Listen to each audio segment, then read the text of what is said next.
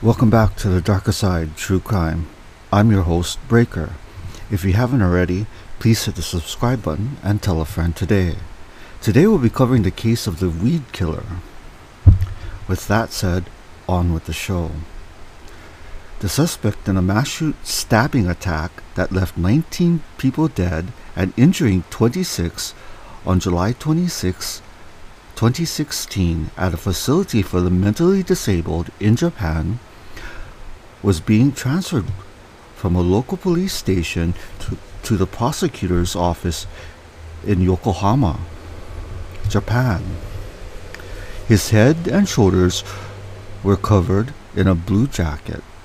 26-year-old Satoshi Uematsu was led out of a police station in Sagamihara City and led into the back of an unmarked white van with emergency lights on top.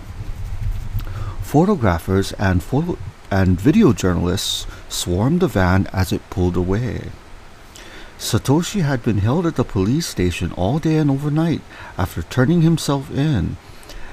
After 2 hours, in about 2 hours after the attack that day.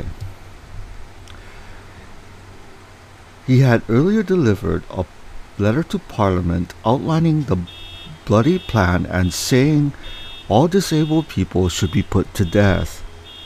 Kanagawa Prefectural authorities said Satoshi had left dead or injured nearly a third of the almost 150 patients at the facility in a matter of 40 minutes.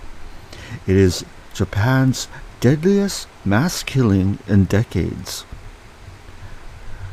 The fire department said 25 were wounded, 20 of them seriously. Security camera footage played on TV news programs showed a man driving up in a black car carrying several knives to the Suki Yamaruyuin facility in Sagamihara, 50 kilometers or 30 miles west of Tokyo. The man broke in by shattering a window at 0200 hours, according to the prefectural health official, and then set about slashing the patient's throats. Sagamihara Fire Department official Kunio Takano said the attacker killed 10 women and 9 men. The youngest was 19, the oldest 70. Details of the attack, including whether the victims were asleep or otherwise helpless, were not immediately known. Kanagawa Prefecture Welfare Division official Tatsuhisa Hiroshi said that many details weren't clear.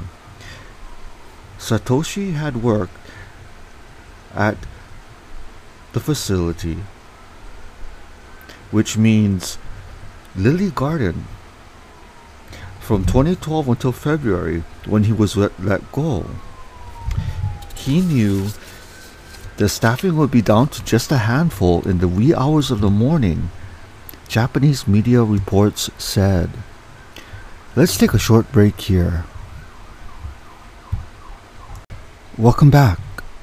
The facility employs more than 200 people, including part-timers, with 9 of them working the night of the attack, Hiroshi said.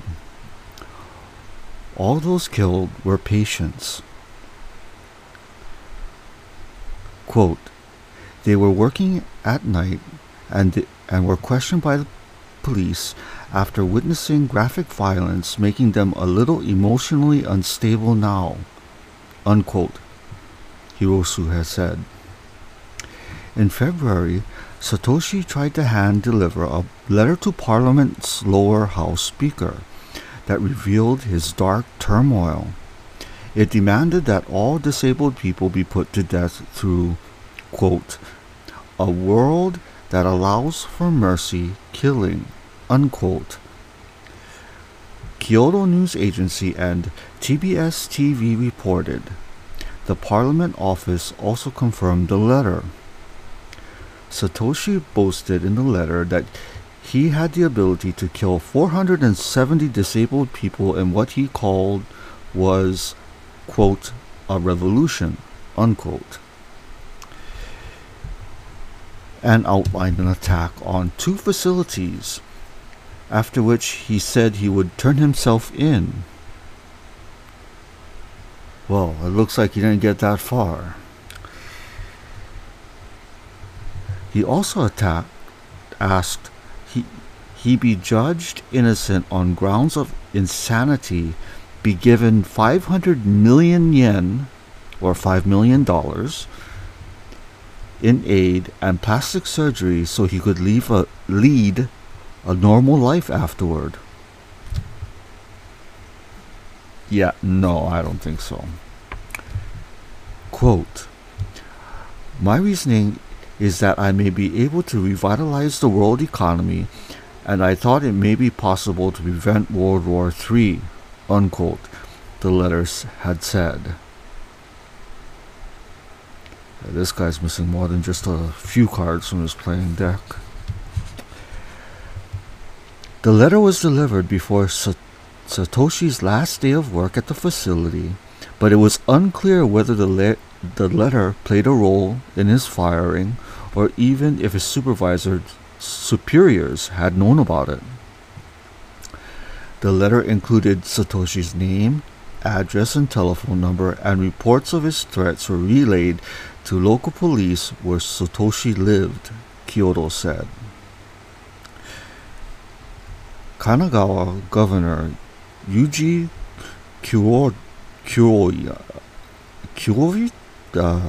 sorry, I slaughtered that, apologized for having failed to act on the warning signs.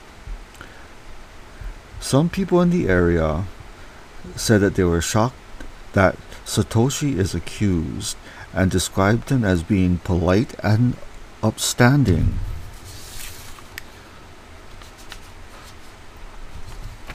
Akakio Hasegawa, who lived next door to Satoshi, said he heard Satoshi had gotten in trouble with the facility, initially over sporting a tattoo, often frowned upon in mainstream Japanese society because of its association with criminal groups, i.e. the Yakuza. Quote, he was just an ordinary young fellow, he said. Mass killings are rare in Japan because of the country's extremely strict gun control laws, and the attacker usually resorts to stabbings.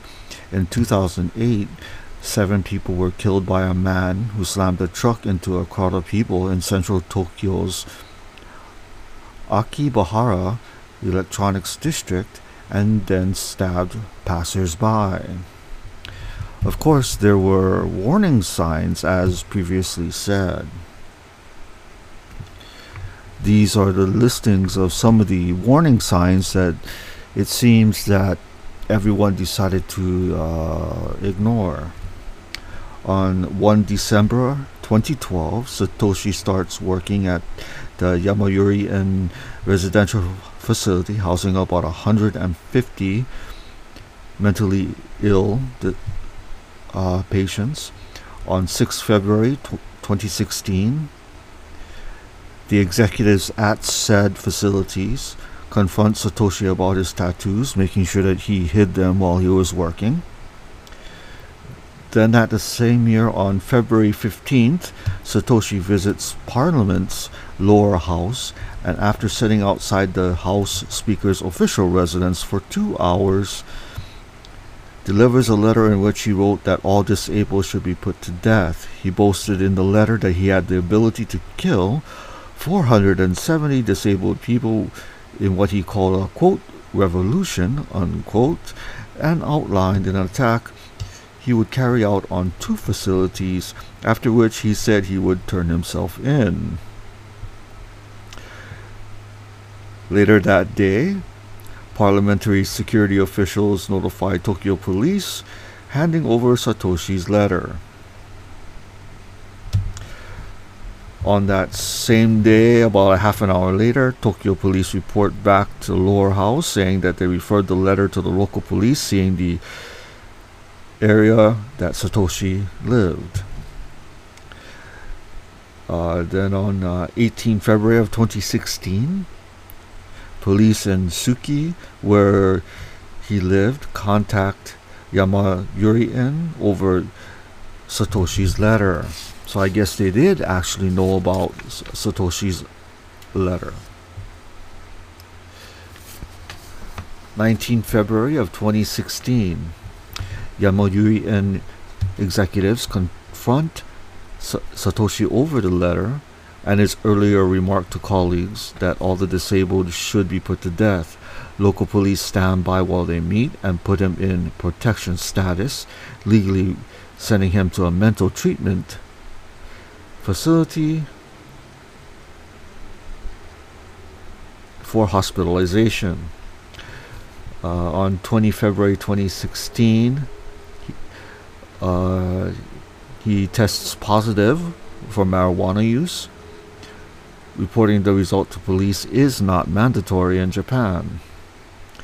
On 22 February 2016, 2 doctors diagnosed Satoshi as having mental condition that can potentially harm others, and it keeps him hospitalized.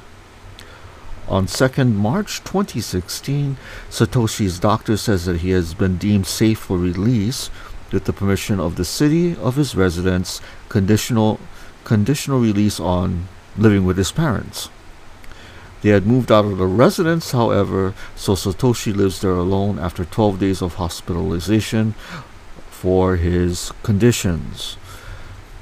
On 10 March 2016, 16 security cameras are installed at Yamayuri-in as recommended by police. And then on 26 July of 2016, the incident takes place.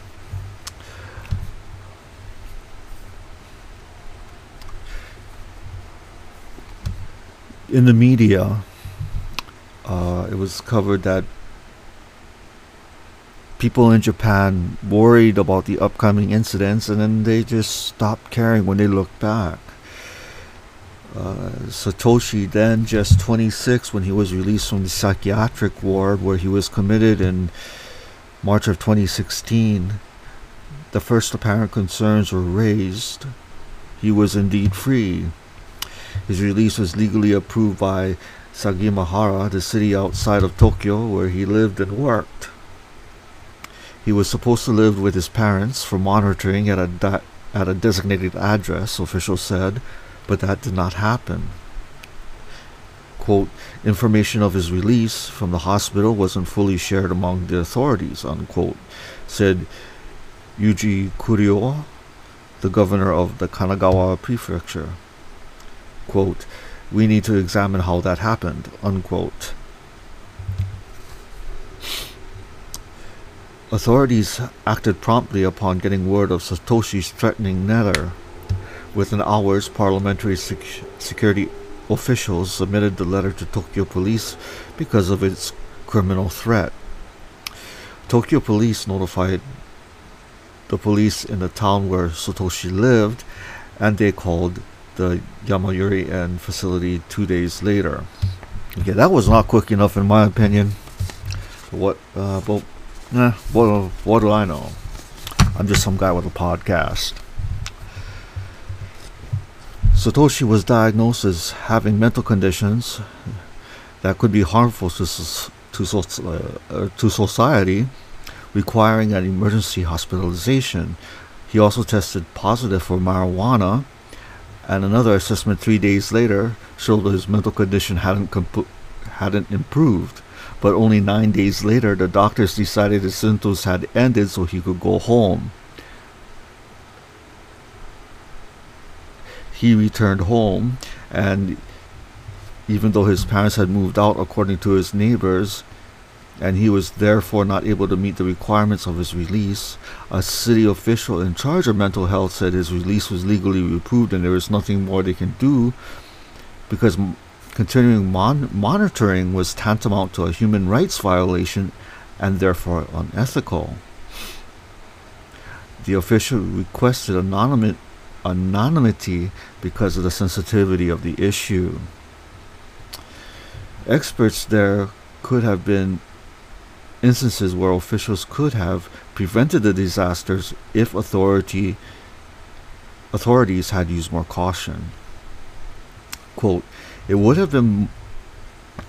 be more desirable to establish a system that provides more levels of monitoring, but that also creates the issue of privacy and prejudice, unquote.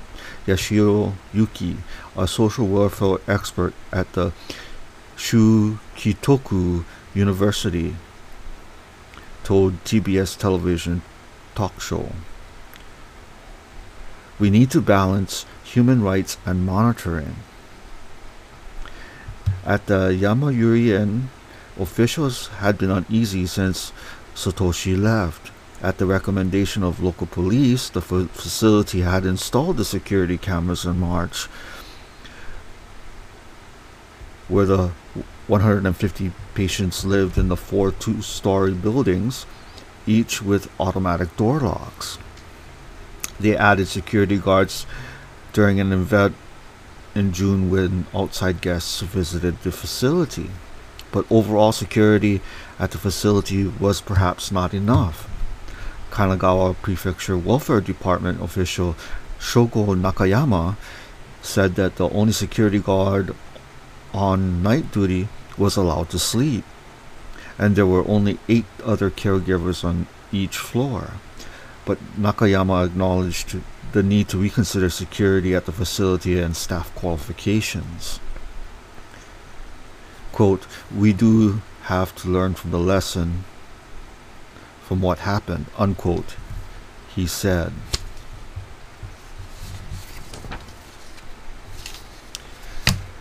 Now on to the trial as to what had happened. Needless to say, the trial was a slam dunk for the prosecution. Satoshi had openly admitted to the mass slaughter. The sentence was handed down and finalized by the judge after he withdrew his appeal. When the trial finally took place, he was now 30 years old. He said that it would be wrong to appeal at the higher court. Satoshi also said that he expected to receive the death penalty but was not convinced that he deserved it. He said during his trial that disabled people who were unable to communicate create unhappiness in society. At the heart of the trial was whether Satoshi was mentally competent during the attack.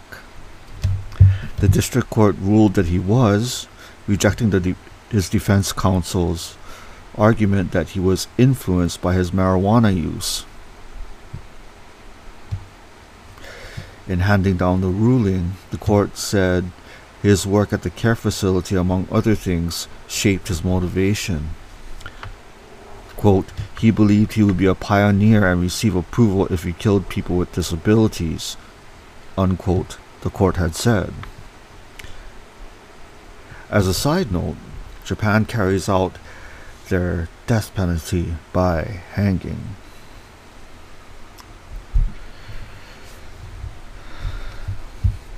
Before I go on, a shout out to the AP and the Japan Times. I got a lot of the material for my case from them. Was justice served?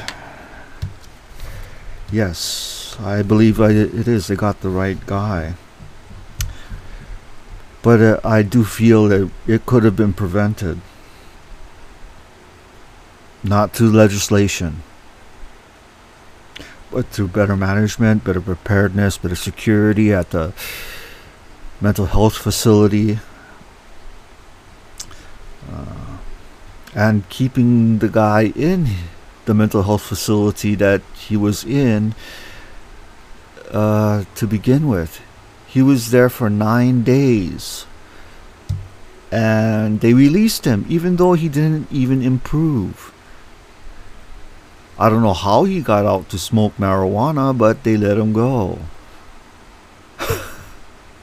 They knew that he was a danger to society, but they let him go. Why did his parents move out of the house and he was able to live at that house still yet? That's another question I'm kind of wondering about.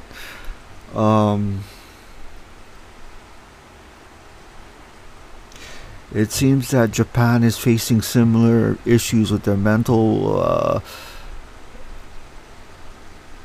care in their society like we are. But it seems like they're treating their mental health a little bit better. They actually have care facilities for their citizens, and they seem to care a little bit more about privacy than we Americans do.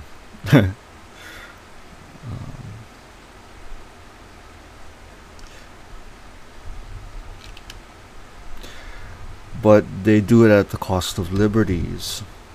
And that's something I'm not personally willing to give up. It was Thomas Jefferson who once said, "I prefer dangerous freedom over peaceful slavery." And I agree with that.